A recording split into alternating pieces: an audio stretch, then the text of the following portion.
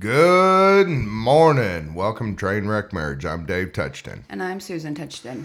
Hey, we're going to hit, as you know, as we kind of live through life, a lot of our podcast has to do with what's currently going on in our life. And that's, we think God uses what's going on in our lives as a way to speak to somebody. This week has been an extremely tough week for us. My dad is, after 50 years, is no longer at the church he's at due to some situations. And at the end of the day, the details we're not getting into, and they really don't matter. My real question is, what do you do with church hurt? And I think today's a good subject title because church hurt is one of those things that happens to everybody, and it's just a matter of time. There may be some that never get it, but I think back to the first time that I had church hurt was when I was a sophomore in high school. We were three boys of us always rode together, and we were late to the youth Bible study, and we got there late. I mean, really late, like 20 minutes late, and so we get up to the door. It's at the pastor's house. We start to grab the knob. Everybody starts walking out. It's like, is it already over? It normally goes an hour and a half. Yeah, it's already over. You missed the whole thing. And so people were getting in their cars and leaving. So we said our goodbyes and we left. And so then on Sunday, we found out that they made a plan when we pulled up to leave and go get ice cream and then finish without us. Honestly, that was the place in my life where I said I can trust the world more than I can Christians, because I know the world's going to screw me and Christians shouldn't. So I do have a history with church hurt. And, it's one of those things that, what do you do with it? Yeah, and, fortunately, I can't say that I've directly had the church hurt me. So often when people think of church, they think that it's a place to, there's many different things I guess people think of. It's a place to go get fed. It's a place to serve. It's a place to worship with other believers. And it is all those things. But we all have this expectation of it's a safe place, and it's a place that we can go and not be judged and not get hurt. But in reality, the church is made up of people, and we are all sinners, and we all hurt in some form or another. And things that are said and things that are done sometimes hurt worse than others. But we have this expectation that because it's a church, you shouldn't get hurt by the people. And in reality, that would be great, but it's not always true. And so, like David said, what do we do with that church that hurts us? It's kind of like when you get hurt by somebody that you really love. You could even do the same thing. What do you do with it when you get hurt by your spouse? What do you do when you get hurt by your children? What do you do when you get hurt by your best friend? Because hurt is going to happen, and things are going to happen that we wish wouldn't. But again, we're all human and we're all sinners. The Bible is clear on telling us that all have sinned and fall short of the glory of God. And so what do we do with that? Well, and that's what I think, first of all, ground rules is number one, people hurt you, not the church and not God. It is people, and everyone is flawed and everyone sins, and there's a whole lot of things that go in there. So just as ground rules, it's not the church, it's people.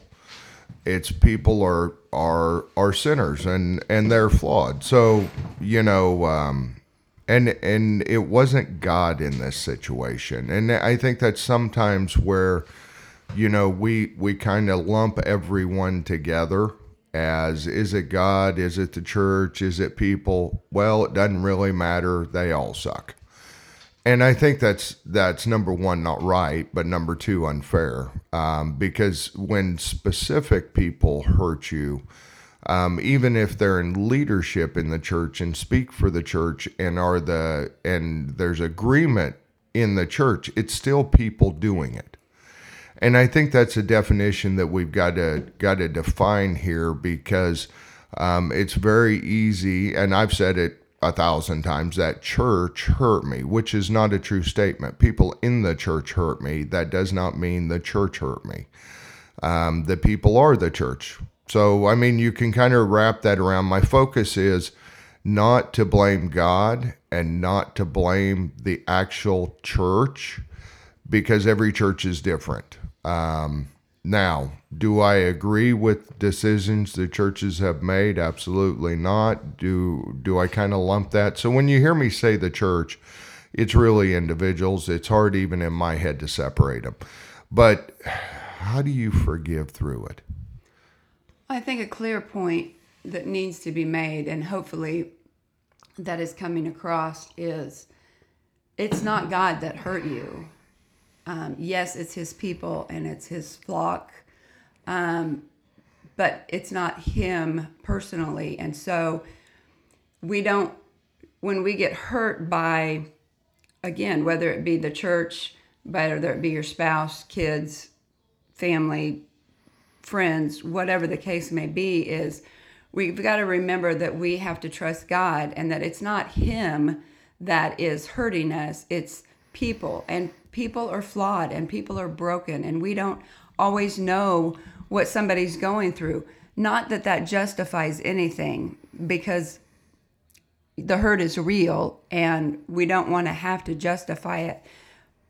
But they are people, and they're broken and flawed and sinful people. And so I think just being sure to know that, when you are hurt by the people of the church, it's not God. We would encourage you not to turn away from God, but to draw close to him and see what he's trying to teach you through whatever hurt you might be going through. Yeah, no. Anyway, I'm struggling this morning for a whole lot of reasons, and I'm trying not to focus, and there's reason for that. And but anyway, when the hurt is deep, how do you get past it? What does that look like? And for me, what I've learned, what works for me, and this is what I do, is I start surrendering the situation to God. That does not automatically remove the hurt, but I want God in control of the situation in my head. Because again, unforgiveness is me drinking poison expecting you to die. And so now as you go through that, the only one that can resolve this, not only in my head, in the church, and do different things, is God. That's the only one that we've got to rely on to handle things. And what does forgiveness look like? It's just one of those things to where you just I try just to give it to God. Now, do I take it back? Absolutely. Is it in my mind? Absolutely. I woke up this morning thinking about it, and it's like, God, I surrender this to you. I don't know what to do with this. And am I hurt? Yes. Am I upset? There's times of flashes of being mad. But I also know at the end of the day that me retaliating on those people, number one, it only hurts me. I'm not even going to go down the biblical road, because the problem is a lot of times you'll get justification, which does you no good, only makes you madder. And so going down the biblical road, you go to the thought process of you were forgiven when you didn't deserve it. So it's a slippery slope, and it's one of those things that honestly is tough to navigate some days. And some days I do great, and other days I do horribly. Um, in this, there was a mourning period for me. Over the weekend, I really mourned till Monday, and then I was pissed Monday. Now, for me to deal with that, what I've found is I have trusted people. I have one trusted person that I called to vent.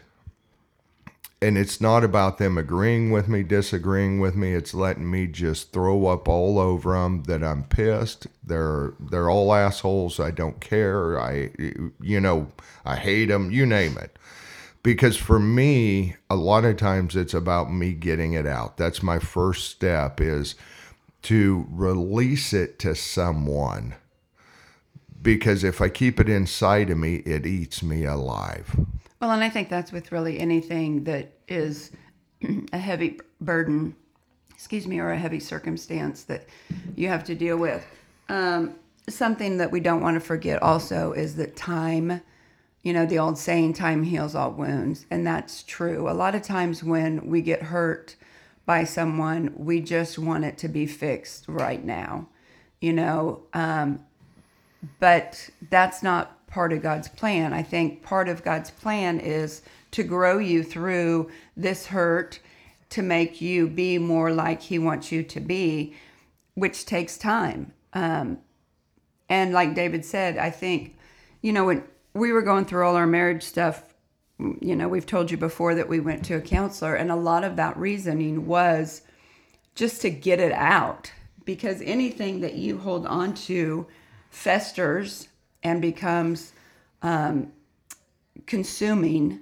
So talking about it, whether it be, hurt, the death of a loved one, whatever, talking about that and getting it out to a trusted recipient is a huge healing process. And again, it takes time, but I think that I think that's key, is finding that person that you can trust and just let them basically throw up all over you, or you throw up all over them, what you're feeling and how it's hurt you. And even if they don't give you any kind of counsel, that you're just able to get it out, because that is part of the healing process. For me, it's not about counsel. It's about me throwing up. And the thing I would add to time is I'd also add forgiveness. Because without forgiveness, time does no good. It just hangs on. If you're not giving it to God to try to figure out what does forgiveness look like in this situation. And a lot of my prayers is, God, I got no idea what to do with this. I don't know how to forgive them. You're going to have to show me. I mean, I am not saying that it's a great and magical prayer. It's really, God, I got no idea. And then with time, God's got time to work through the situation. It's one of those things where vengeance is mine, saith the Lord. I mean, and that brings me to my next thing is gossip. In this situation with my type of personality, I've been in the church for 50 years. I know a lot of people, and I could go spread a story that could be really the problem with stories that I run into is everyone doesn't tell always exactly the way it is. They slant it so it looks good for them. And so I've learned not to start, whether it be Facebook, whether it be individuals, whether it be trying to find somebody that knows who they are so you can hear, oh, I can't believe they did that. It's really one of those things that gossip is a broad brush, but it's really retaliation. You're trying to set them up to fail, make sure everybody knows who they are and why they're evil. So that's been the one thing that I've had to, thoughts have went through my head, I've chose not to do any of them. And so it's kind of one of those things that, really the one of the worst things you can do is start gossiping, trying to retaliate against them, because then you're hurting people. Hurt's one of those things that when you get hurt, you tend to hurt. And this is completely unnatural for me. I do not like not hurting back because I've done it so many years, and I want to see the results in my time. And I'm really trying to figure out how to give this to God and let it be in His time, not mine. So, as you start working through something like that, just telling random people what evil they are and what they did. Now, I will say, God's going to put people in my world that I'm going to tell, but it'll be truth.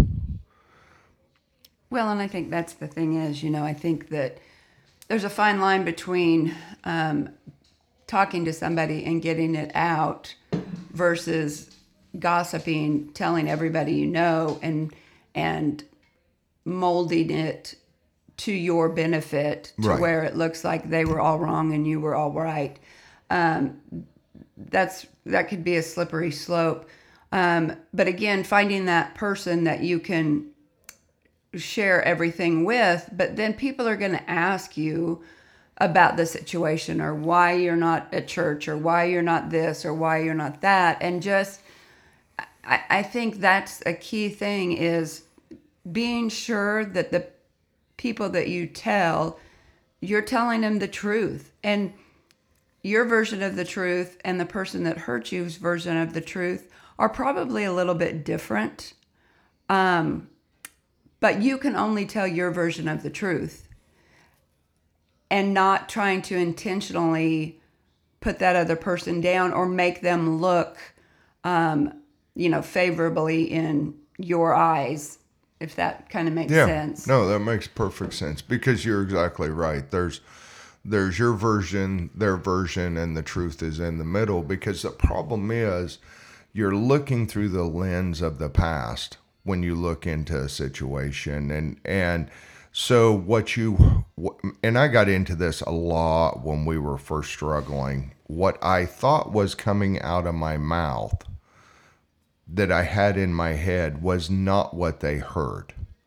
And I think that's a real key point, because, I still do it. What the thought that was in my head, and I say it, I seen it as all positive. They seen it as all negative. So I think that, owning who you are is really the first step. Trying to realize that you're not perfect. You do say things that are not correct. And your intent in your head may have made sense to you, but due to whether it be fear or situation or whatever, it did not come out that way at all. I think it's one of those things that we justify what we do to make ourselves feel better. And it doesn't matter what side of the stick you're on this conversation. Justification and blame is very easily done. Mm-hmm. And I think it's one of those things that I never understood, because honestly, that's just who I was. I justified everything and I blamed everybody but me. I'd say, yeah, it's my fault, but that was usually how the conversation went. So I think, if you're having to justify the situation, I think you're in trouble. And I think that should be a warning sign to where you step back and say, okay, hold on here. Why am I having to justify this? You know what? Because the thing is, when it's truth, it's not good or bad. It's just true. And here's what happened. The truth. And so I think trying to, and that's what actually probably, in most situations in the church make it worse, is its justification of why I did it. Mm-hmm. Not a true heartfelt, I am sorry. It gets to be, well, I was right because. Well, and that's the thing is, everybody wants to be right. everybody wants to be looked on favorably. Nobody wants to admit a wrong. Nobody wants to admit that they made a mistake or that they did anything wrong. And so even subconsciously, we, come up with all these justifications and don't even know that we're doing it. So I think just being mindful of it is key, because every situation where there's a hurt or something, it takes two people, and I'm sure the person that hurt us, whatever, as a family, hurt us as a family, can justify, even somewhat scripturally, which I've yet to find those scriptures yet, but am working on it, but can justify why he did what he did. And on our side of the story is there is no justification. It was just wrong. He should be ashamed of himself. All these things go through our head. But the one thing that keeps coming through my head is, God asking, okay, what are you going to do with this situation? Like, this is a big situation. And to the point that even though it wasn't directly at David and I, it was to David's dad, which is like to one of our kids. You hurt one of our kids or our parents or any family member, and we're going to make sure you pay for it. And so they might as well have hurt us. And in a sense they did, because that was our home church, and now they're not allowed to come back. So therefore we're not allowed to come. It's a hot mess, but I think he's got his version. We've got our version. And again, there's some truth in the middle on both sides. Ironically enough, this morning, which I say that because I don't believe in irony, it's just God's blessing. I was scrolling through Facebook this morning because I had some extra time, and I came across this saying: always pray to have eyes that see the best in people, a heart that forgives the worst, a mind that forgets the bad, and a soul that never loses faith in God. So I'm going to read that again, and I want you to think about all those points. Always pray to have eyes that see the best in people, a heart that forgives the worst, a mind that forgets the bad, and a soul that never loses faith in God. And the thing is, the mind part that forgets the bad is kind of the hard part for me, because my mind is, if I have too much quiet time, my mind usually has a tendency to go to places that it probably shouldn't. But a mind that, forgets the hurt. And I think that comes with forgiveness and in time, because right now, I'm not saying that we want anything bad to happen to him, but forgiving it's still really new, and it's still, the hurt is really fresh. And so I can say that I forgive him, but those are just words, because the hurt is deep, and it really hurts me even for the offender, because I wouldn't have expected what they did. And so it's just the mind, my heart breaks for him, in the sense of there will be judgment at some point, and thankfully it's not ours to judge. But it's just a heart-heavy situation. But the mind wants revenge, the mind wants evil, the mind wants junk. And so just remembering that, having that mind that forgets. Well, and the thought that, honestly, I kept thinking I'd forget, and I haven't forgot it all. So God's wanting me to relay this. How you can tell, I don't know how to word this, but anyway, let me just jump off into it. Jesus was not in this situation because Christians weren't hurt by Jesus. They only received good things from Jesus. Mm-hmm. And so this isn't a God situation of why is God doing this to me? This is a people situation, because if you really look at all of Jesus's stories, it wasn't something that people come away with hurt and were mad. That's a people thing. And that's, now you get into the Pharisees, everybody walked away mad at some point in time because they were above everyone else. That's not what I'm not going down that road. I'm going down the road of, what did Christ do for people? He only died on the cross so that you have a chance of freedom. And it's one of those things that you've got to stay focused in, and you got to know who God is, because that's not his heart to hurt people. And so that kind of, when you get that, and I believe that our mess is our message. So everything that happens to us, there's a reason, and I'm all right with it. God's going to show me sometime down the way of where he's going to reuse this. But I really, that's kind of the point that keeps resonating in me, is if Jesus was in the conversation, there's only love and forgiveness. There's not a, I'm right, you're wrong, let me justify why, let me prove to you. That's the human side coming out in us. And so it's kind of one of those things that, as I work through this, and with it being my dad, it is very personal to me. But it's one of those things of, okay, now let's eliminate the players. Was there love, grace, and mercy? No.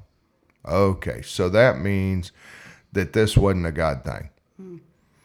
Then you get into justification and blame and blah, blah, blah. Okay, that's a human trait. So, and that's, for me, the way it has to be dissected in my mind, because it's so easily done scripturally. Let me beat you with the Bible. That's an old common saying, but it's true. And that's a justification and blame. That is proving that I'm right. And so I really, as our time wraps up here, I really, when you've been hurt, period, doesn't matter who it's by, there's somebody that's hurt you, and you got to look for the telltale signs. Was there mercy and grace? No. And okay, so that eliminates God from the conversation. Now you go into, if it's human, Lord, how do I forgive them?